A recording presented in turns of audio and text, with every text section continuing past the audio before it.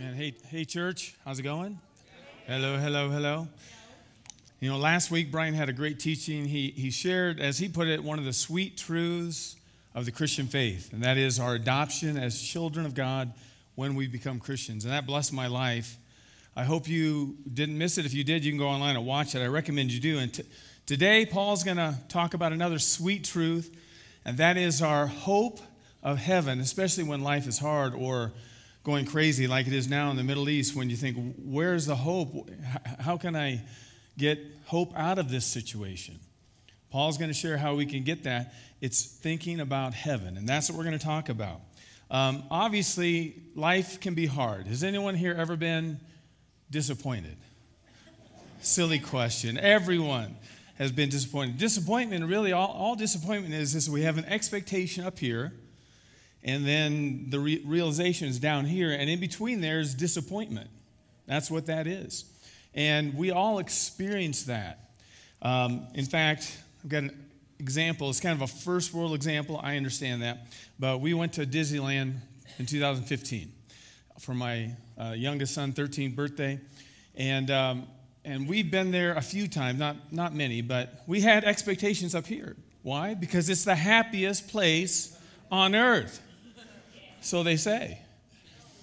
But we had expectations, and they weren't all met. There was some disappointment. Let me explain.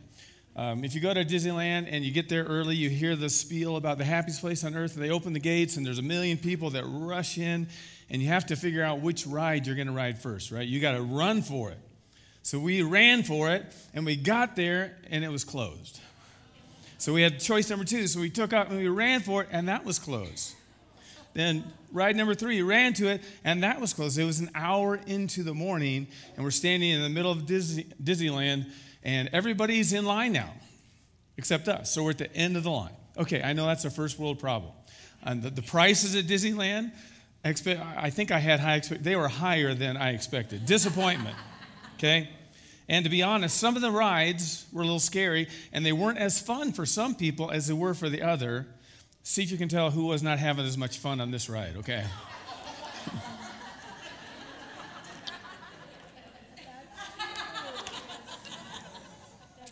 High expectations can often bring disappointment. But I want to tell you, there's one place that we will never be disappointed, and that's heaven. When we get to heaven, you can never have too high of an expectation. You will be completely, and I will be completely and overwhelmingly satisfied when we get to heaven. Amen? And Paul talks about that. There's a hope that we find there. What will heaven be like? Well, that's a great question.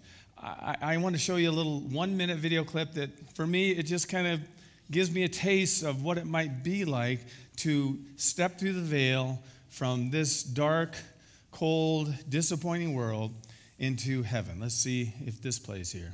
You know, just like Dorothy walked through the veil of the dreary black and white world into a technicolor world, I think we're going to experience something way better. And this world is going to look like black and white. We're going to go from a world of sorrow and suffering, of tears and turmoil, of grumbling and groaning. By the way, Jesus tells us we're going to have trouble in this life.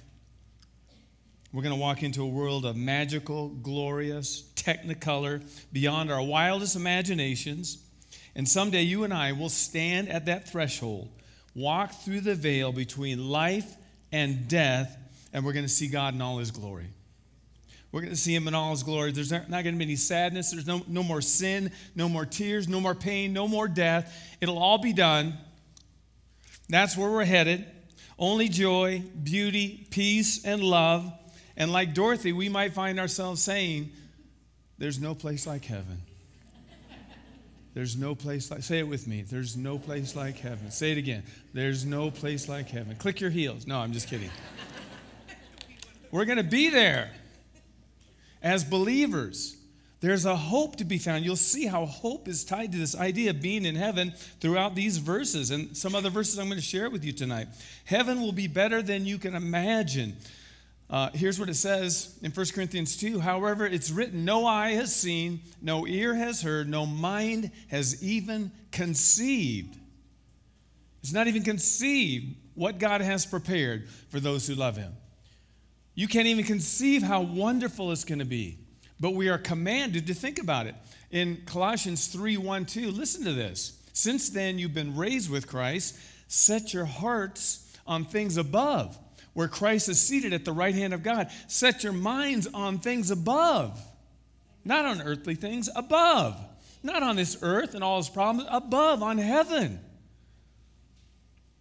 And there's hope there. My prayer is that you leave with hope tonight.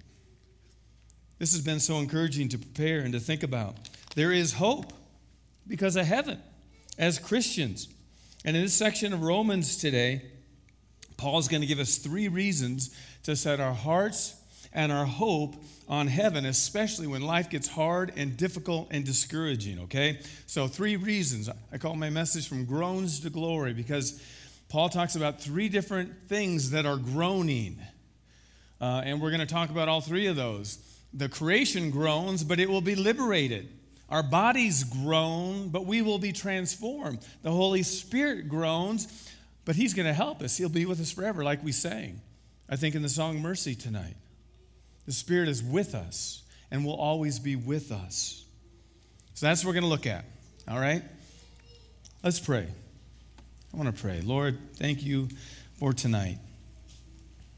I thank you for the promise of heaven, especially in this world that's messed up, and our hearts are heavy even with the war in Israel. And I just pray that you would bring peace there. I pray for humanity on both sides, God, that you would protect them and help them. And God, I pray that you'd bring peace to the Middle East. Thank you, God, that you're not surprised by what's going on. And as someone, message I listened to this week said, as the world gets worse, you're getting closer. It's getting closer to your return. These are birth pangs. And I'm thankful, God, that we can have hope in that.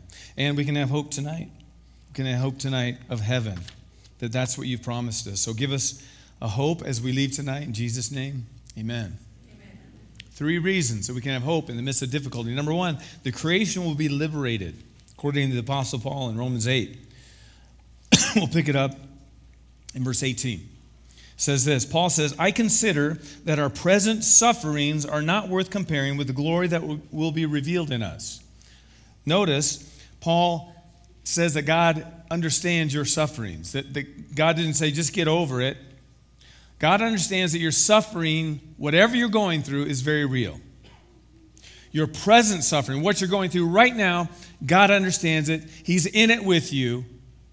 But he says those sufferings, Paul says, they're not worth comparing to heaven, to the glory that's going to be revealed. Your sufferings in light of heaven will actually seem smaller. Now, again, he's not denying that we suffer. We all suffer. You're suffering now, some of you. But your sufferings are not worth comparing to the glory that's going to be revealed. Get your minds on heaven, and there's hope. That's what Paul's saying. He acknowledges your suffering is real, but he says the hope of heaven can trump your suffering, can help you in your suffering. Are you suffering? Get your mind on heaven. Understand where you're going as a Christian. I love that hymn, Turn Your Eyes on Jesus. Turn your eyes on Jesus, and the things of this earth will grow strangely dim in the light of his glory and grace. Turn our eyes on heaven. Turn our eyes on Jesus. Verse 19 says, the creation waits. Now we're going to talk about the creation.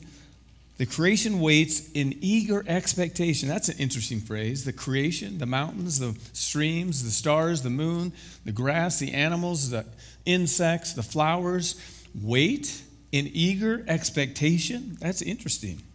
For the sons of God to be revealed. Who are they? You and me. Sons and daughters of God to be revealed when Jesus comes back.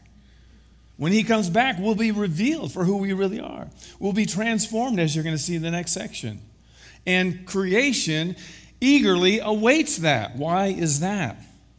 Because for creation was subjected to frustration, not by its own choice, but by the will of the one who subjected it. Creation is subjected to frustration. Have you ever been frustrated? I've had this cough and cold now. It's in my throat for 3 weeks. And the first couple weeks, I couldn't even talk. And I'd be trying to talk and be, it's just gone. And as a pastor, to not be able to talk, it's frustrating. Okay, I was frustrated, okay? When I watched the Broncos on TV, I'm frustrated, okay? When our furnace went out, we had to spend over $13,000 to fix our furnace. I was frustrated. We are frustrated. That's what creation is. It's frustrated. It doesn't want to be bound. It doesn't want to be subjected to frustration. And by the way, God subjected it because of our sin. That's what it says. But he subjected it in the hope that creation itself will be what? Liberated. That creation itself will be liberated, set free from its bondage to decay and brought into the glorious freedom of the children of God. So creation will be redeemed when we're redeemed. And it'll all be different. Have you ever wondered about those passages that it says the mountains sing for joy and the rivers clap their hands? I think we're going to be astonished by how creation comes alive because it's been frustrated. It's been held down. And this is not the world that God created. It's not the world he intended. Sin has ruined this world. Our sin has ruined this creation. And creation is frustrated because of us. But it eagerly waits our redemption. When the glory of our redemption is revealed, then something's going to happen. All creation was affected by Adam's sin. This is not what he intended. R.C. Sproul says it this way: this world is filled with pain and suffering, not because God is not good, but because he is good and will not tolerate evil. Sin has ruined this world. And someday it's all going to be gone. And we'll be in heaven. And there won't be any more sin. In verse 22 it says, we know that the whole creation has been what? Groaning. As in the pains of childbirth right up to the present time. Groaning. Now, what does that mean? And again, see, it's creation. We're talking about all of those things. Everything out there. Everything God created is groaning. And sometimes I wonder if the groaning doesn't come out in like natural disasters like tornadoes and earthquakes and tsunamis and floods and all these things that the creation is just frustrated. And it comes out that way. It says creation has been groaning. The word groan means a deep moan in response to pain, grief, or despair. Creation is in despair because it's under the curse. But that curse is going to be lifted someday. And we can have hope in that. It's going to be glorious. It's going to be amazing. In fact, I think I asked to have some copies made out in the lobby. It's one page. It's just, I want you to read it even tonight before you go to bed. It's just a description of what, if you imagine what heaven's going to be like. And it talks about the food you'll eat and the things you'll do and the meaningful work and the people you'll see. And you got to read it. You'll just go to bed feeling good, okay? Got to read it. It's going to be amazing. But creation groans, and it says it groans as in the pains of childbirth. Now, I want to make a caveat. I've never gone through childbirth. I just want everybody to know that. Nobody come up to me and say, you have no idea. I know I don't. But I've seen people go through childbirth. I've seen my wife go 4 times, and it seems super painful, okay? That's what it seems like to me. I empathize with you. I can't imagine how much pain. And the pain seems to increase gradually over time until the point of birth. Isn't that kind of what childbirth is like, ladies? Again, I'm not an expert.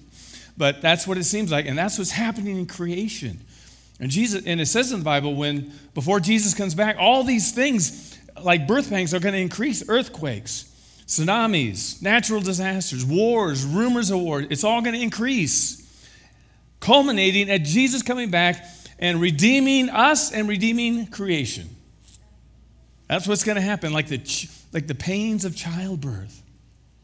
So life's hard. Guess what? It's going to get harder. So there's cruddy stuff happening in the Middle East. It's going to get worse. But we should take hope and heart that all it is birth pangs leading up to Jesus coming back and setting it all right. He's coming back. I can't wait for heaven. I long for heaven. I want heaven. It's coming, men and women. Sweet little girl was born. She went through the pains of childbirth, and then she got this, and all the pain was forgotten. Thank you, Brady. Give Brady a round of applause. So all the pain of childbirth was forgotten when little Lucy was born. All the pain of this world, men and women, listen, all the pain of this world will be forgotten.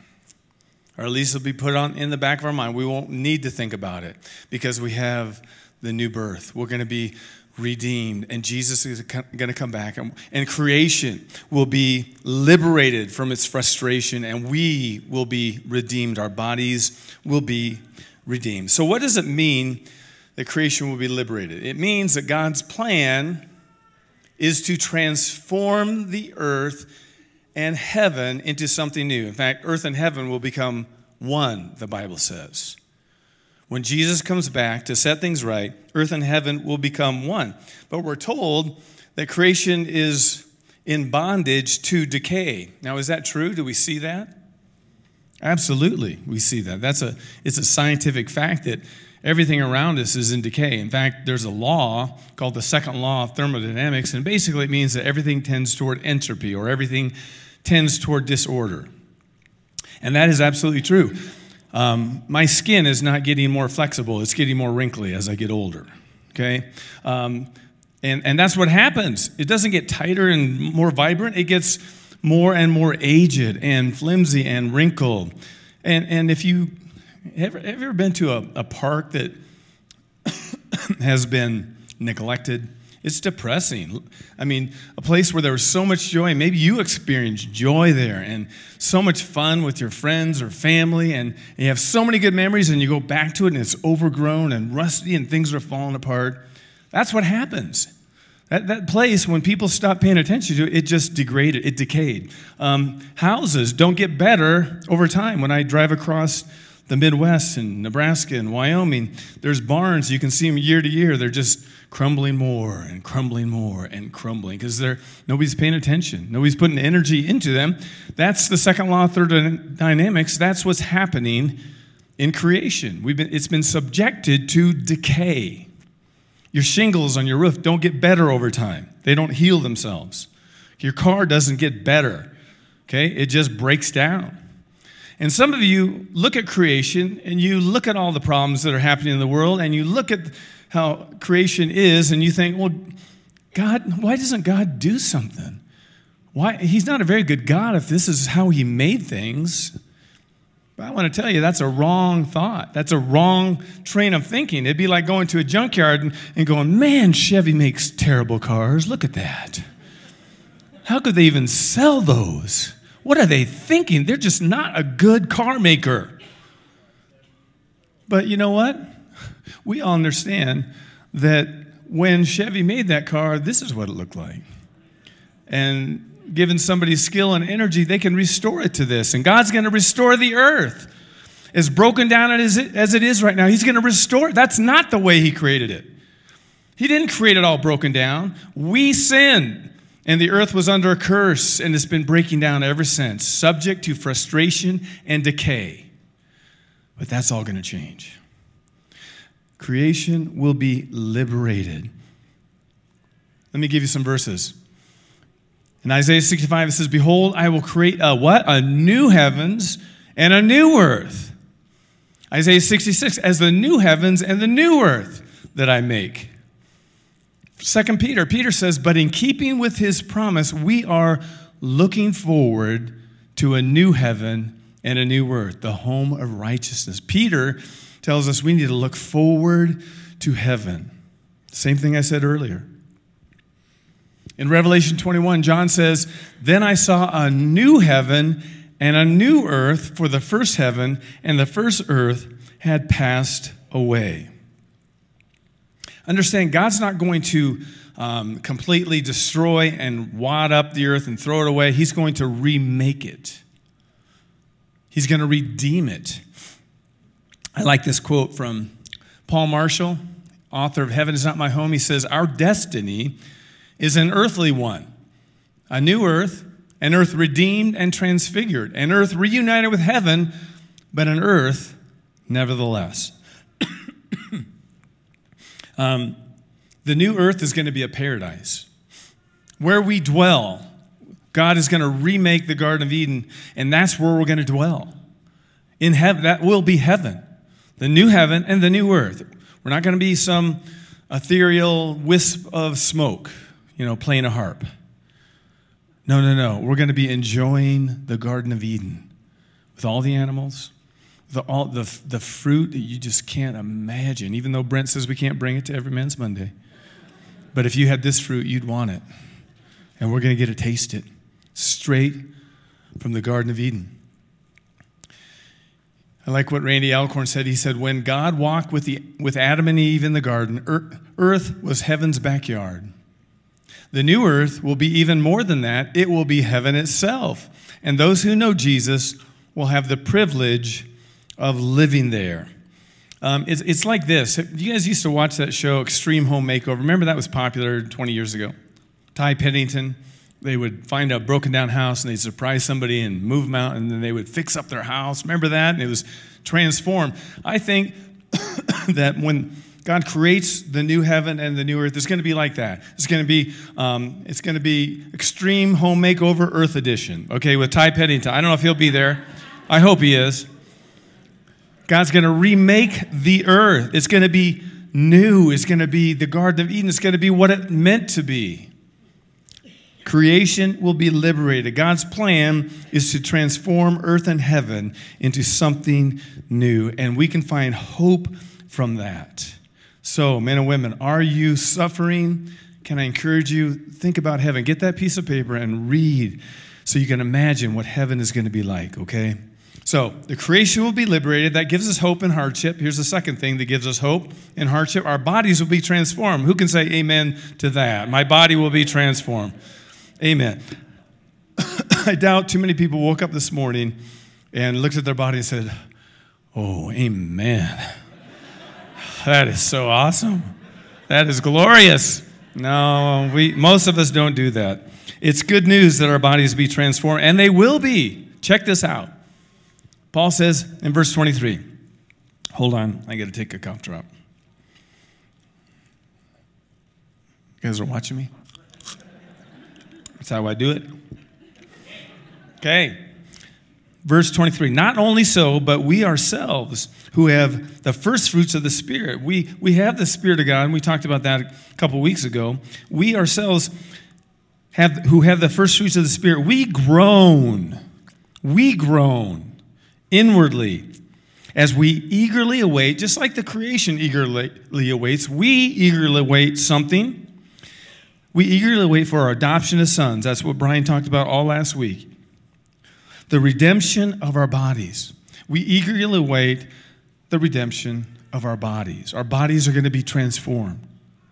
Our bodies are going to be different. And again, we're not going to be ghosts. We're going to have real bodies.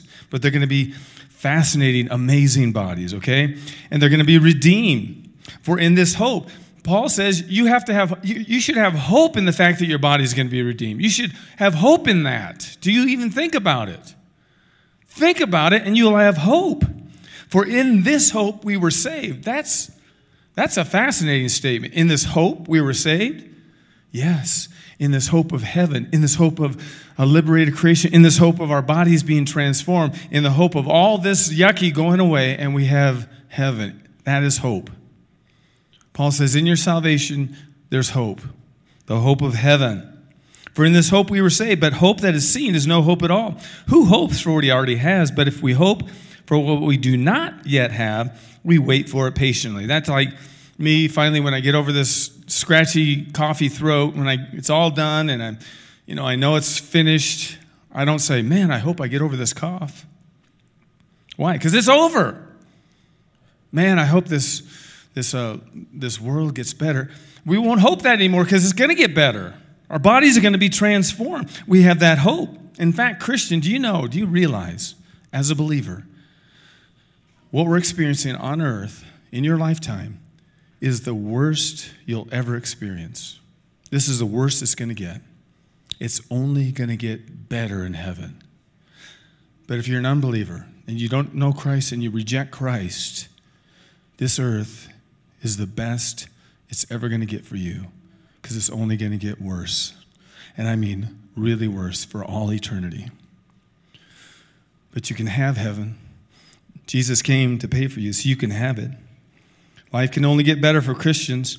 Let's talk about transformed bodies. We're going to have transformed bodies, but we're going to be the same people. Make no mistake about that. God's not taking our bodies, throwing them away, and creating something new. That wouldn't be resurrection, would it? If it's a brand new thing. No, he's going to redeem our bodies. He's going to transform us. That's what's going to happen. In fact, in the Westminster Confession, it says, all the dead shall be raised up with the self-same bodies and none other. These bodies are going to be redeemed. You say, what about people that died at sea and during wars and fish ate them and, their bodies are scattered all over the place? How's God going to do that? He's God. No problem. He's going to resurrect that body. He's going to pull all those atoms back together. That is not going to be a problem for God. It would be for you. It's not for God. We are going to have the same bodies, recreated, regenerated, and transformed. And there's continuity, which means we will recognize each other. We will have memories of earth. We will be able to see and understand things that we knew on earth. There will be continuity from this life to heaven. It doesn't just get washed away. There'll be continuity. We'll see our loved ones. We'll enjoy fellowship with one another. Okay? And that's very important. I like what Anthony Hokima said. He said, there must be continuity, for otherwise there would be little point in speaking about a resurrection at all. The calling into existence of a completely new set of people, totally different from the present inhabitants of earth, would not be resurrection. There's continuity in our minds and in our understanding and what we recognize in heaven. John Piper says it this way: what happens to our bodies and what happens to the creation go together. And what happens to our bodies is not annihilation, just being destroyed. No, it's redemption. We await the redemption of our bodies. Our bodies will be redeemed, restored, made new, not thrown away. And so it is with the heavens and the earth. I love that. Our bodies will be transformed, but there'll be continuity. Not only that, our bodies will be glorious. Again, you didn't say that in the mirror this morning, most likely. That is glorious! But our bodies will be. When they're transformed, they'll be glorious. Look what Paul says to the Philippians. But our citizenship, where we really reside, our real home, is in heaven. Not here, in heaven. And we eagerly, there's that word again, this eager. Whenever Paul talks about heaven and the hope of heaven and the redemption, he's like, we eagerly await a Savior from there, from heaven, the Lord Jesus Christ, who by the power that enables him to bring everything under his control, listen, will transform our lowly bodies so that they will be like his glorious body. They will be glorious. That is fantastic news, especially when you understand about Jesus' glorious body. He says our bodies right now are lowly because of sin, okay? But they will be transformed, kind of like the Hulk is transformed. Bruce Banner is transformed. He's still the same person, but he's been transformed into something new. His body has been transformed. We're going to be transformed, but we'll probably not be green, and we'll probably be nice to each other, okay?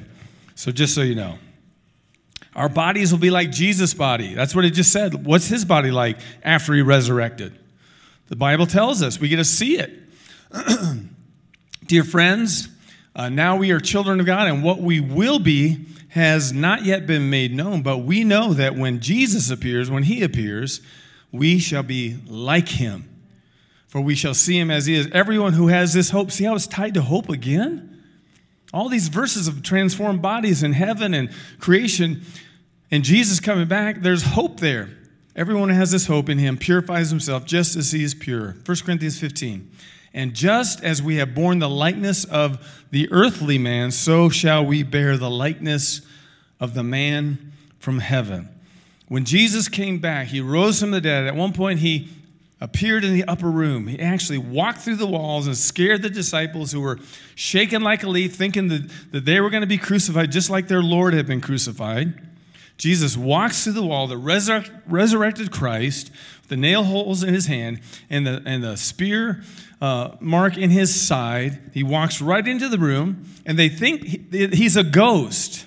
Read the section. The disciples are freaking out like, oh, there's a ghost. And Jesus says, look at my hands and feet. It is I myself.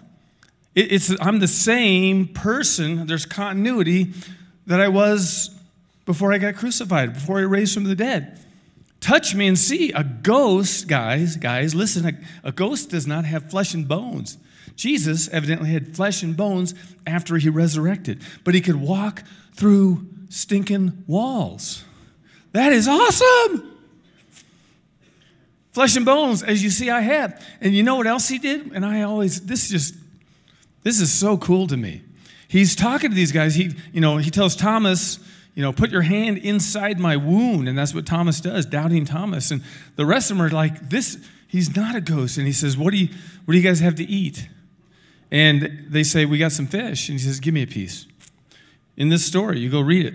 And Jesus takes a piece of fish and he eats it. Now, if you've watched a lot of Scooby-Doo, you understand.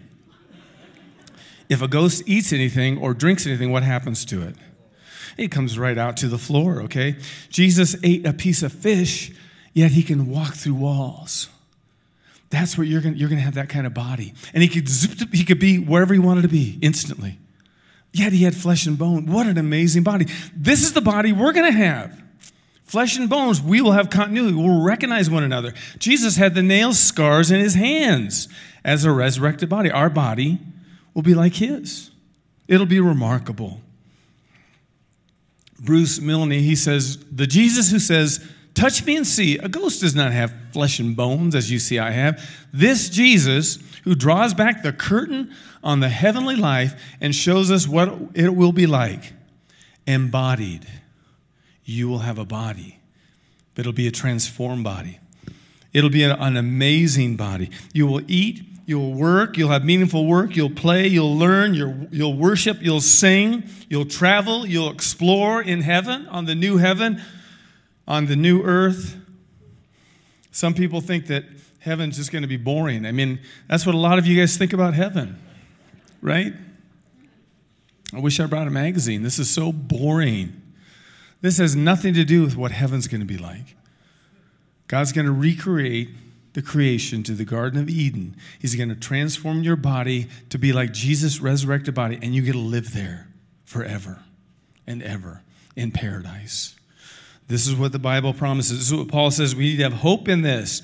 So the creation groans, but it'll be liberated. Our bodies groan, but will be transformed. And finally, last couple verses, the Holy Spirit. Did I already go past? The Holy Spirit will help us.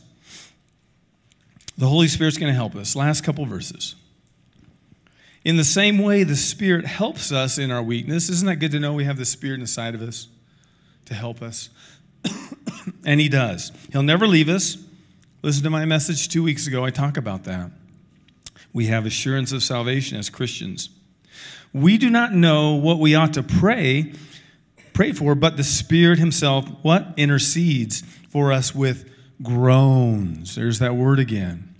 The Holy Spirit groans, but he's doing it in intercession. He's helping us pray according to God's will, as you'll see in a second. The Spirit in us, it says groans, again, and it describes it, groans that words cannot express.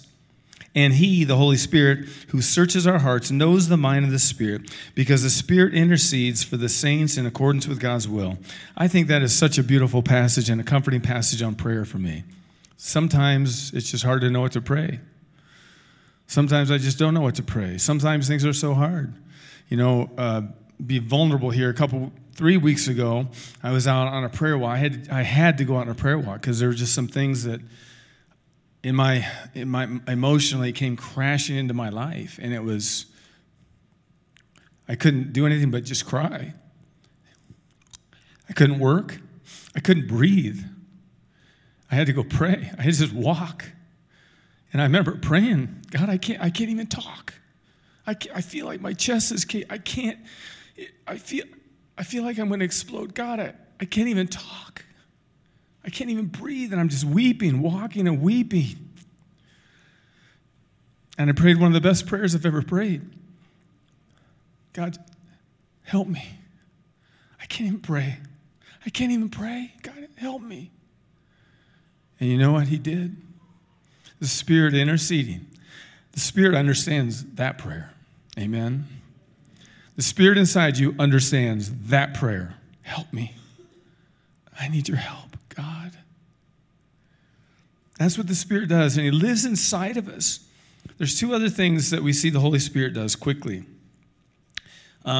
First of all, the Holy Spirit helps us in the present. Well, I haven't read the verses yet. Let's read these.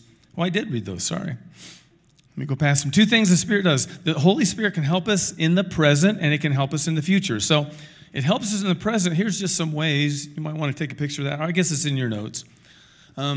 These are just some of the things the Bible says the Holy Spirit does for us right now.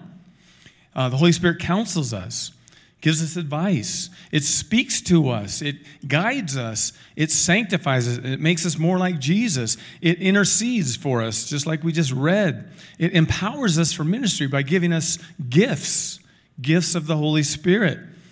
And it convicts the world of sin. And I love that last one. Whenever I'm going to share the gospel with a lost relative or friend or someone that I meet, I always pray this prayer in John 16, verse 8.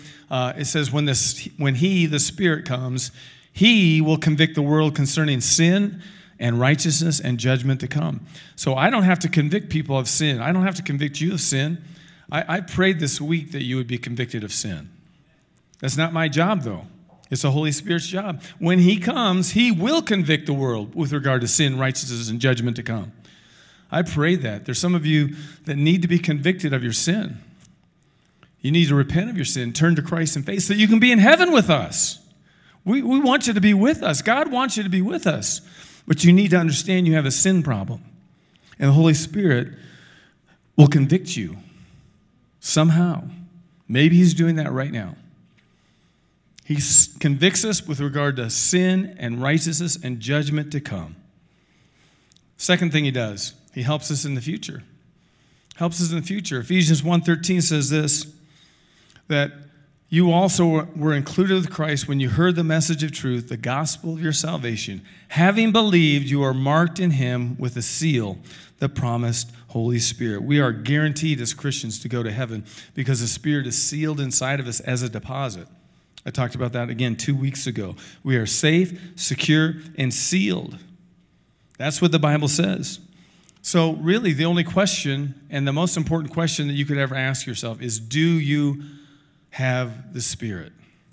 Let me go back to 2 weeks ago and the verses that Paul shared. You, however, are not in the flesh, but in the Spirit, if, in fact, the Spirit of God dwells in you. Anyone who does not have the Spirit of Christ does not belong to him and will not be in heaven. You have to have the Spirit of God in you. That's what a believer is. When you repent of your sins, turn to Christ in faith, become born again, your spirit, his Spirit moves inside your body. And that's the guarantee that you're going to be in heaven forever, because God won't let his Spirit go to hell. So, do you have the Spirit? Are you born again? If not, talk to me or talk to someone here tonight. This is the most important question you can ask. Go to the connections booth. Just sort it out. God is not stingy. He wants you to know him. He is dying for you to be with him in heaven, literally. He wants you to be there, okay? Do you have the Spirit? If not, why would you wait? This is the best deal you're going to get in your life. Jesus paid for your sins. All you have to do is ask for it. He'll give it to you. Why miss out on heaven? We want you to be with us. We want you to be able to say with us when we get to heaven, there's no place like heaven. Say it with me. There's no place like heaven. One more time. There's no place like heaven. Let's pray. Lord, thank you for this time tonight. Thank you for the reminder of of heaven and how you tell us to eagerly hope, eagerly expect that creation will be liberated, that our bodies will be transformed, and that we have the Spirit inside of us to help us pray and to secure heaven for us. Wow, what good news. What hope that we have as Christians. I thank you for that, God. We long to be in heaven. We long to leave this world that's broken down and rusty and depressing. Lord, we groan inwardly, longing for heaven. And thank you that that's the hope we have.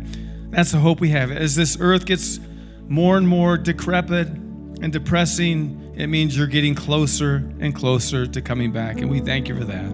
We thank you again for the hope of heaven, and we pray it all in Jesus' name. Amen.